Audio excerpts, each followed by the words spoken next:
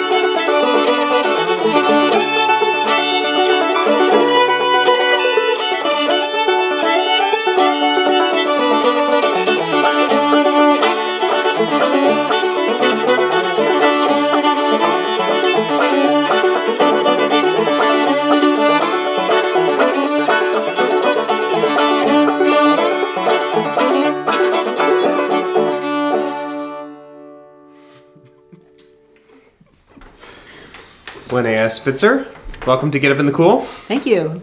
Thanks for having me. What did we just play? We just played Apple Blossom from Earl White. Thanks, Earl. Thanks, Earl. I did not know that Earl White lived in Portland until I interviewed your bandmate, Brooks Maston. Mm-hmm. And he told me he was in Earl White's band. I was like, how's that possible? He's like, well, he lived in Portland. Yeah. I had no idea. Yeah.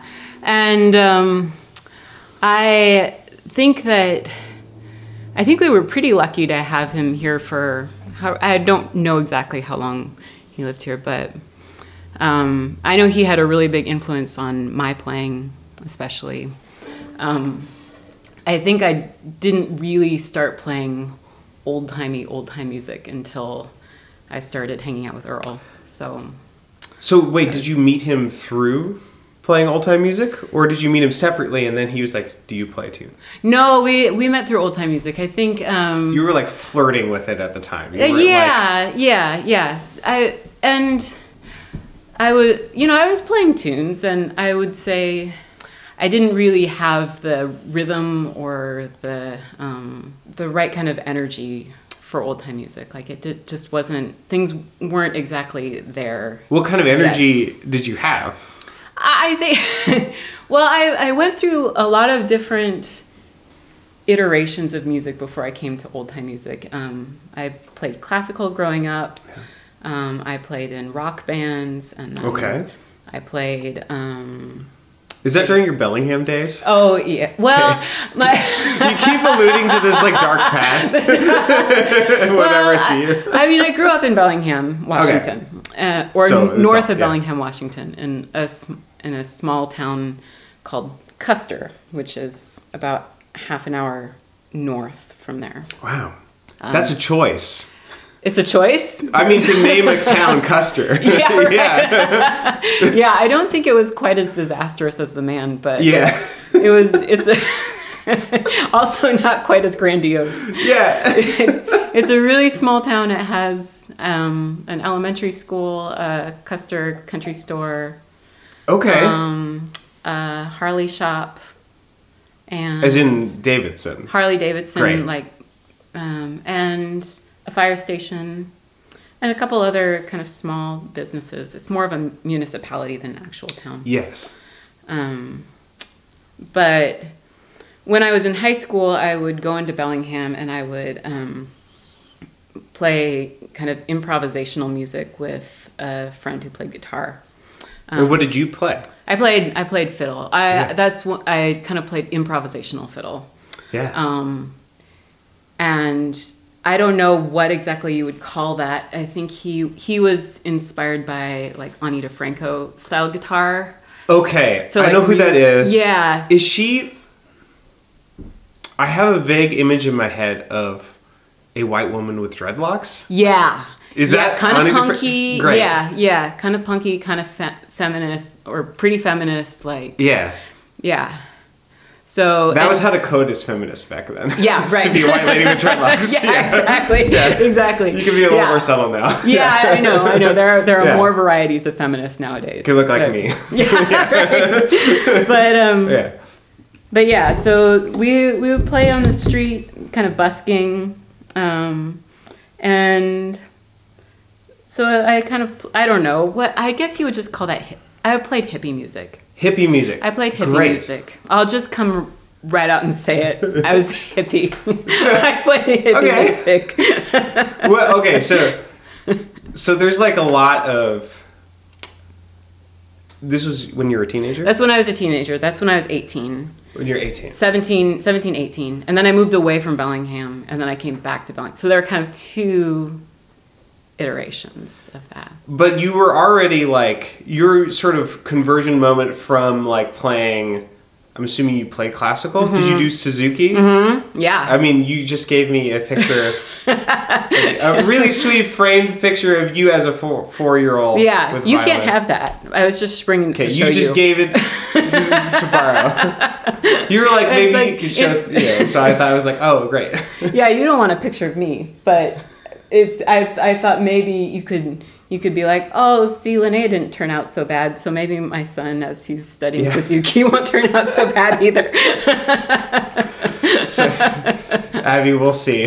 Jury's out. Yeah, right. Yeah. When I told him we didn't have enough time to practice fiddle this morning, he said, "Yay!" Oh, no. He was so happy. You know, my parents would reward me with ice cream. Okay. Just FYI. Like every day? No, after music lessons. If I went to music lessons and I did a good job, then we would go to Dairy Queen. Yeah. And that was kind of the special treat. So that's great. I should do something like that. Like, I have become so I used to teach music at like a let's say a nonprofit school of rock kind of situation. And at the time, at least, they were very focused on like natural motivation. And it's just like the demographic that we're teaching to, like they want to do stuff for candy. Yeah. You know? Like, natural motivation doesn't work. Yeah. I mean, they're not going to see the fruits of this practice until way later. They need something that is like... They want candy. Yeah. You know, you have to bribe kids because, you know, once you get good enough, then you're kind of like, oh, this is kind of fun because I can play things and I recognize them. But until you get to that point, you need external motivation. Right. It's just... I mean, let's all just stop playing that game of like internal motivation for children. Yeah. It's just shaming. It's like point. You can never be good enough. Yeah, it needs to be okay that they want to like earn candy or whatever. Yeah. Okay, so I don't want to like. Lately, this show's been turning into like me interviewing. Like, how do I make my son not hate me? I don't want that to be what Get Up in the Cool is. Okay. That was like half of my interview with Hannah. Well, yeah. It was like, how did you... Okay, never mind. Yeah. So what I want to ask you is, as an 18-year-old person who has experience playing classical violin, you decided I can and will play improvisatory fiddle music, hippie music. Yeah. Why? Like, where? Like, how did that come out? I think, I mean, classical music is really beautiful and I think can be really inspirational. It also requires a lot of practice and a lot of discipline, and I think can be quite dry.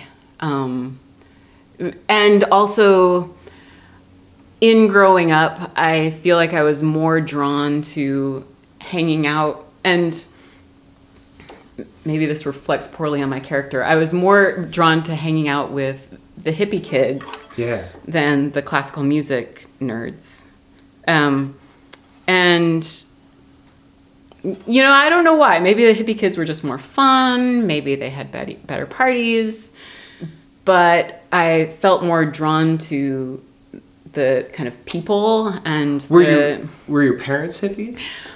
My parents were hippies. Okay. I mean, yes, yes. So you weren't a reactionary hippie. No. You had options available to you, and you're like, I identify with this. Yes. Yeah. Yes. I would say while my parents were raising me, I think they had moved away from hippies to become more grown-up, responsible people. Sure. And so most from that generation did. And so I would hear the hippie stories, and you know, I probably, I don't know, also probably have a bit of my mom and my dad in me, and was probably just drawn to the kind of creative culture and counterculture aspect of that. So yeah, that was probably why, I think. So. And also, I like earlier we were talking over noodles, and you said I played the flute in band, and then I stopped because it wasn't loud enough. And you said maybe it was too early, which I think is also telling. Like, if you're like, no, I need to play DeFranco style music, like. Yeah. And classical music can be really badass, and it can be loud, and it can be like emotional and like all encompassing. but you need to be so good to like play that competently. You also need to get so many people to agree to do that together. Yeah, right, in an orchestra setting. Yeah. And I also played, when I was playing more classical music, I played a lot in quartets, and I would say that was probably my favorite avenue for classical music, because it's small and it's social, and it's, I mean, whenever you're in a band or a quartet, you have that kind of interaction with people, like that interpersonal, like you're making eye contact, you're like getting softer, louder together. And so I think that was really, that aspect of classical music was really attractive to me. But I think overall I would have had to put so much more effort and so much more time and practice into becoming good enough to play classical music at that level. And I wanted to do other things besides that. Totally. So, yeah. That's why I stopped playing classical piano music in college. I was just like looking at my peers who were like good enough to be accompanists, you know, someday. I was just like, I can't. I can't do that. Right. And they're spending like 6-7 hours a day practicing in the studio, and everybody else is out on a beautiful summer day having social time, and you're in the studio, or you're in orchestra camp or whatever. So so playing in bands was more fun. I remember it feeling very unsexy. Definitely. And it's like, oh man, everyone's having fun but me. And so I think that's not a burn to like classical music. You're all very sexy. And have you seen? Listening. I've heard there's a TV show about like the racy classical music people.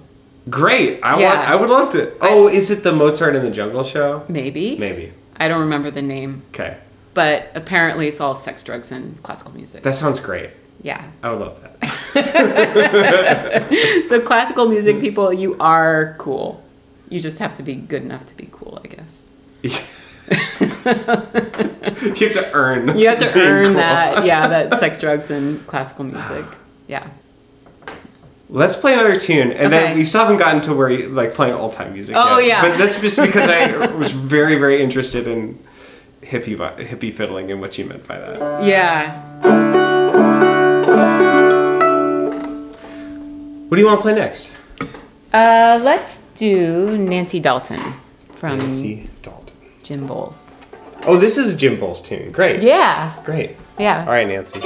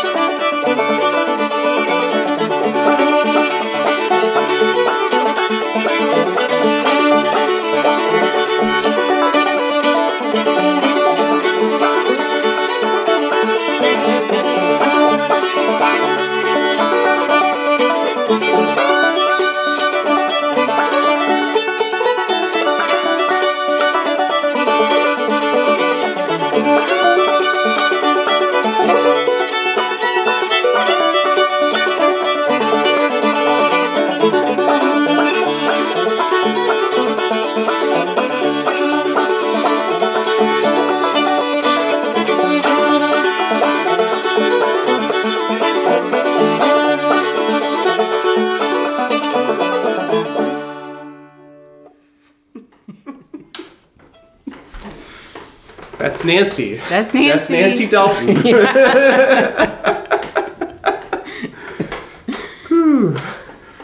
First try. First try, yeah. We rocked that. Didn't screw it up at all. No. Oh. I need to decompress just a minute. Nancy Dalton. So, where we last left off, you were busking on the street, playing hippie fiddle music. When did you start playing old-time music? Or how did you get an idea that music existed and it might be something you would want to play? I think it was kind of a long, circuitous route. The best kind. Yes, right. Yeah. like all routes should be. It was scenic. I think throughout playing tunes or playing music on the street, you just meet people here and there, and you play.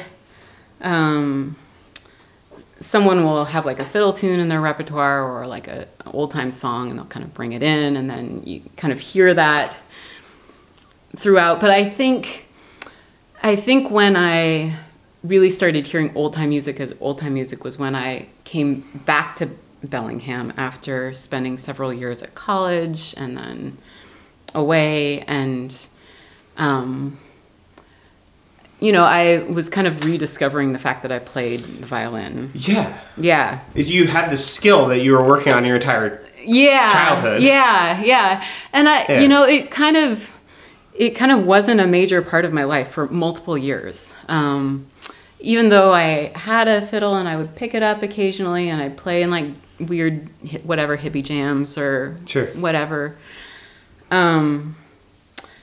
When I came back to Bellingham, I met a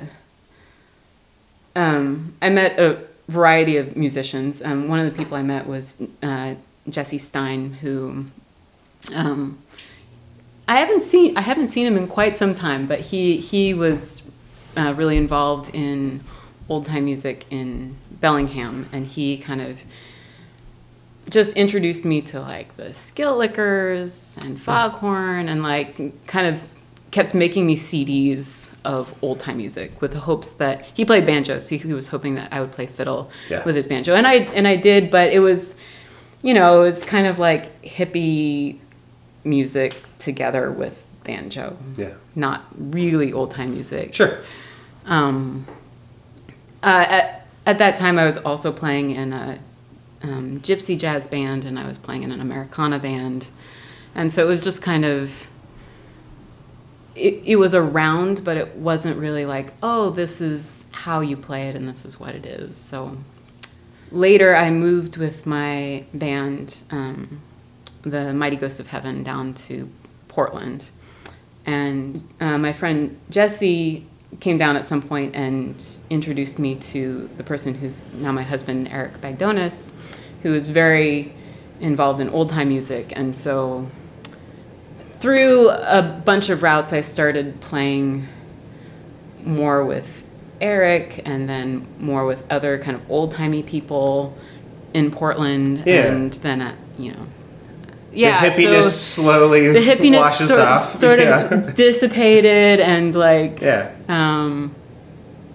I kind of came to this realization that with old time music, it's not just about playing the tunes; it's also about kind of rhythm, and it's about dancing and this particular kind of social interaction. So I guess a lot of those things aren't incompatible with like maybe hippie ideals. Like those are actually maybe probably why you're interested in a lot of it. Maybe, yeah. So I think the thing that I've always liked most about music is a chance to interact with people and just that social aspect of it. And I think old time music is kind of the quintessential social music. Like it's got a very low entry point. Like pretty much anybody can pick up an instrument and play along. It's just so approachable, but then also you the purpose that it serves is also really social, like the dances and the jams and so I think that's what attracted me to it in the end. Yeah, I could see how in another era you would sort of maybe take that for granted. Because that's like what it would be. But like I feel like today, like people don't have very many social music making opportunities. Yeah. You have karaoke. Right. Yes. For a minute there, people were playing a lot of Guitar Hero and Rock Band and like playing those video games. And that was popular. People were doing that. I don't think people are really playing those anymore. Was that social? I think so. People get together and play. I mean, I think maybe not. Did you do that? No. Oh. I think maybe primarily, maybe it wasn't. Maybe people playing alone. But like some aspects of it were. Yeah, because I guess you can play video games with other people. Is that kind of the point? Yeah. Okay. I don't know much about video games. This is the podcast and the podcast. Get up in the video games. I've done the dancing video game, but that's another communal, which is social because you're kind of dancing together with other people. But I use those as examples of things that I think aren't good enough. Oh, I see. I mean, they're great, but it's like it pales in comparison to like playing old time music. Yeah, and I think the thing about old time music is that it doesn't have to be music that is like on a stage. Like it's living room music, or it's background music, or it's music that facilitates dancing. And so I think there's just naturally more of a social aspect to it and there's definitely performers and people who perform amazingly. But I think the social piece is really key. Just kind of awesome. Yeah. So that's when you were sort of sold. Yeah. I remember going to a Portland old time music gathering with one of my bandmates, and just going to this. And I remember hearing about this when I was in Bellingham. About my friend Jesse came back. He was like, I went to this party, and there were these people like everywhere, like in the bathroom playing old time music, and like crammed into every corner, and it was crazy. There was music everywhere and so many people. And I was like, yeah, that's kind of cool and kind of weird. And then I came down and moved here and ended up going to a party during the old time music gathering, and it was incredible. It was just like, it was exactly like what he described. And I remember leaving there at like 3:00 in the morning, maybe trying to go like, it must have been later because we were catching the first Max home. And I just felt so energized. Yeah. It's just like this kind of vibrating electric excitement about music. Yeah. And you're like, okay, I get it now. Okay, let's play tunes in the bathroom. Yeah, I get it. Yeah, exactly. Okay, that's why you play songs with 3 chords for like 10 hours straight until 5:00 in the morning. Yeah. It is energizing in a way that other activities that you do until 5:00 in the morning are not. Some people do karaoke. Some people do. Yeah. And, I know some people who get really super into that, and I wonder, I have a hard time kind of identifying with that, but I know that people in a karaoke fever will just kind of keep going and going and going. So maybe it's a similar kind of energy. But yeah, so that was kind of the old time discovery. And I think I still was playing old time music, fiddle tunes. And it took me a while before just kind of understanding how to work the rhythm of the bowing and how it's not just the tune, it's also the way you play the tune that makes old time music. And Earl has had a big influence specifically on your playing. Yeah. I think I knew him and Adrian before, but at one point, saw him playing during the Old Time Music Gathering, and I was like, that is the kind of fiddle music that I want to play. I want to play like that. And so I asked him if I could take lessons with him or play tunes with him, and he was like, yeah, sure. And so... Why? Why? Why were you like, that is the one? You've gotten past the just general, like, enchantment of there being people playing fiddle, and now you're like, this specific style. What stood out about Earl's playing? I think that the energy and the rhythm are really magnetic. The way he plays is just so energizing, and I feel like I'm using that word a lot, but I think it's like people always talk about the old time throb, like you get like enough people together and you just get this kind of rhythm that speaks to a deeper part in your kind of primal soul, I think. Yeah. I said but I've never actually heard that before. But that makes a lot of sense to me. Yeah, like it's a very visceral word to use. Yeah, so like when you have like a drunken jam of really good musicians at like 3:00 in the morning, and people are just like raging, and there's just this like I kind of think of it almost like the kind of party music, like right, like it's but you feel that rhythm like deep in your soul, and I think I had the ability to play the notes, but I couldn't really catch the rhythm. And so when in hearing Earl, he has a amazing rhythmic way of playing. So I wanted to kind of learn from that. Yeah. That's what attracted me to his particular style of playing. The shuffling, the rhythm, the energy.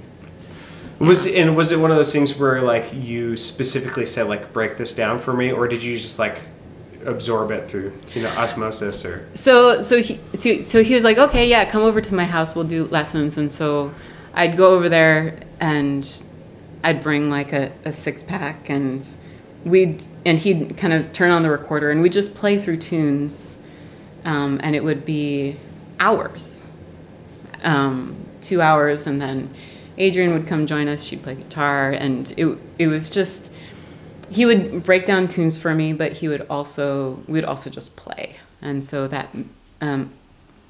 mimicking, I think, kind of helped. Yeah. That's great. Yeah, it was really. I feel really fortunate. That's amazing. Yeah. And I just feel like he was really generous with his time and his ability. So, yeah. I still have never met him. I'm really excited to meet him someday. Yeah. Everything I hear about him is just like he's the best. Yeah. I think fun to play with and fun to be around, and definitely an old time gem. So.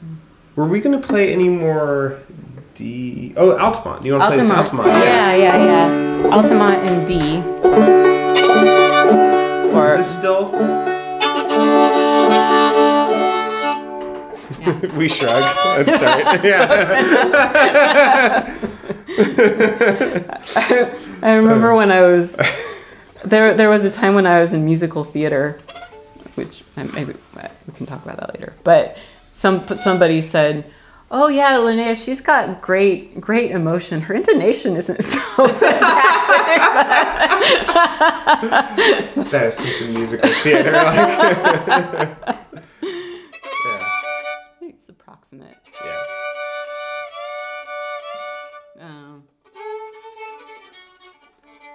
Oh yeah. Oh yeah.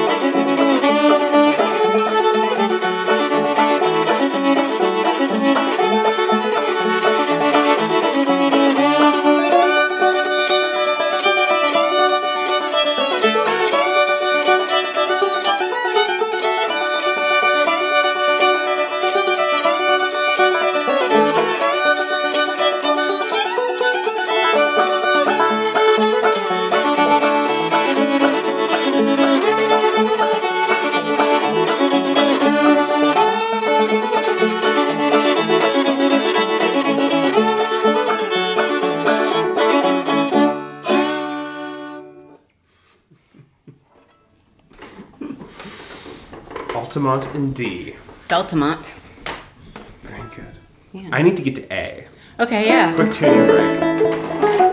Okay. We got a couple A tunes. Yes. What are we gonna play next? Let's do Georgia Rowe. Yeah. Kind of a sweeter tune from the Rage and Dance tune set so far.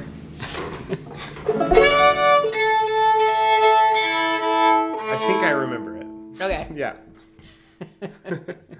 Well, I remember that it's sweeter. if you don't, I'll just kick you until you figure it out. Okay, cool. That'll work.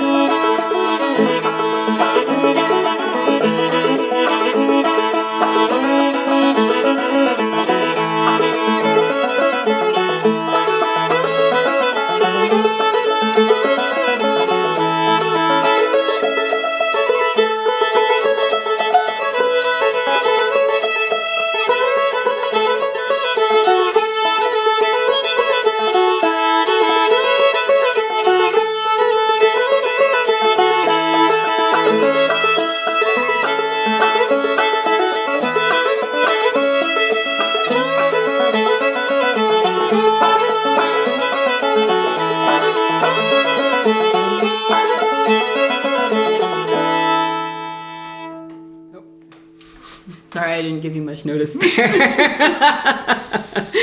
Yeah, I couldn't decide whether to end it. It's hard to end with when you end on a 5. I know. Sometimes I do the little top part before ending. Da, da, da, da, da, da. That would be better than.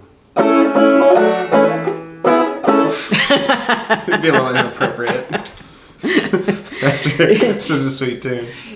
I was once in a band where our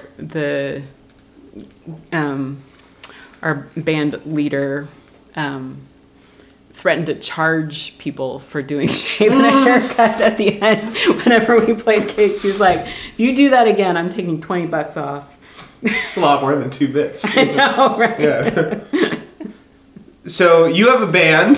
I do have a band. Yeah. Who's in this band? It's the Flat Rock String Band. In the band is my husband, Eric Bagdonis, and Brooks Maston, who you know. Former guest of the show. Friend of the show, Brooks Maston. Friend of the show, yeah. Brooks Maston plays banjo, and then our friend Robin plays upright bass. Cool. Yeah. Reference to Sometimes a Great Notion. Oh, Your band title. Yes. Which you've gotten me reading, which is great. Yeah. Have you come across the phrase yet? I have not yet. I'm right now trying to figure out where reading happens in my schedule. Yeah. But I have been reading it. It's a challenging one. Yeah. But somewhere between lying down and having a book hit you in the face. Yeah. Yeah. Our band name comes from a phrase that's twice referenced in Sometimes a Great Notion, which is a book about the Pacific Northwest, where I grew up. And both, they are referring to how much it rains in the Pacific Northwest. So the full phrase is like a cow pissing on a flat rock. Yes. Yeah. It certainly does. Yeah, which I recently told my mom, who grew up on a dairy farm in Mount Vernon, Washington, and she was like, I never heard that before. So maybe it's an Oregon thing. I don't know. Maybe. Yeah. Or maybe he just is really good at creating sort of Pacific Northwest mythology. Maybe he's the one who invented it, but yeah, I don't know. I bet somebody else came up with it before. Yeah, it's been great so far. It's like everything that I love about East of Eden, but without this just heavy-handed moral good and evil stuff. Yeah, but it feels like mythology of a place, Yeah, it's really cool. There is some good and evil, but I think it's more worked into inside people. People inside of themselves are struggling with good and evil. Yeah. So that's a prerequisite for joining the band. Yeah, right? yeah. So if people want to, that's what we're plugging. If you want to join Flat Rock String Band, you have to read Sometimes a Great Notion. Yeah. Write a book report. Right. Yeah. We were all reading it around the same time when our band was first formed. I think we're passing it around. So, yeah, we all have identification with that phrase. Yeah. Yeah. So, when Flat Rock String Band plays, yes, people can know about it. By going to our website. Great. Which I'm going to be a terrible band person. Which will be revealed in the outro.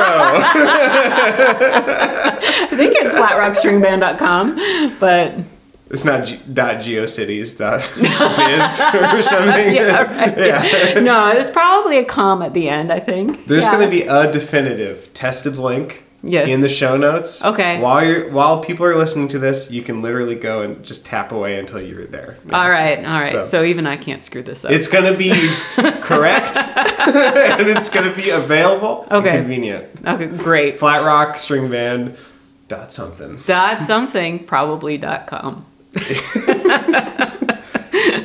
Yeah. Great. Yes. Thanks so much. This has been awesome we've been drinking mimosas this whole time. I don't know if we said that. May or may not have played a part in this, the third character in this interview. So sorry for drinking mimosas. I don't. Apology not accepted. I don't apologize. There needs to be more mimosa episodes of this show. Mm-hmm. Yeah. What do you want to play for the last tune? Let's play Bill Cheatham. Great. Which I just have to plug, comes off of my favorite old time album of all time, which is Blue Ridge Square Dance. Okay. Kyle Creed playing fiddle. Are there? I mostly hear his name associated with banjo playing Yeah. and making, right? Yeah. But he's a fiddler. Awesome fiddle He's an player. awesome fiddler. Yeah, Right. it's really the. I mean, talk about energy and rhythm. It's all there. Yeah. It's like you put it on and you can't help but want to go out to a square dance. It's pretty awesome.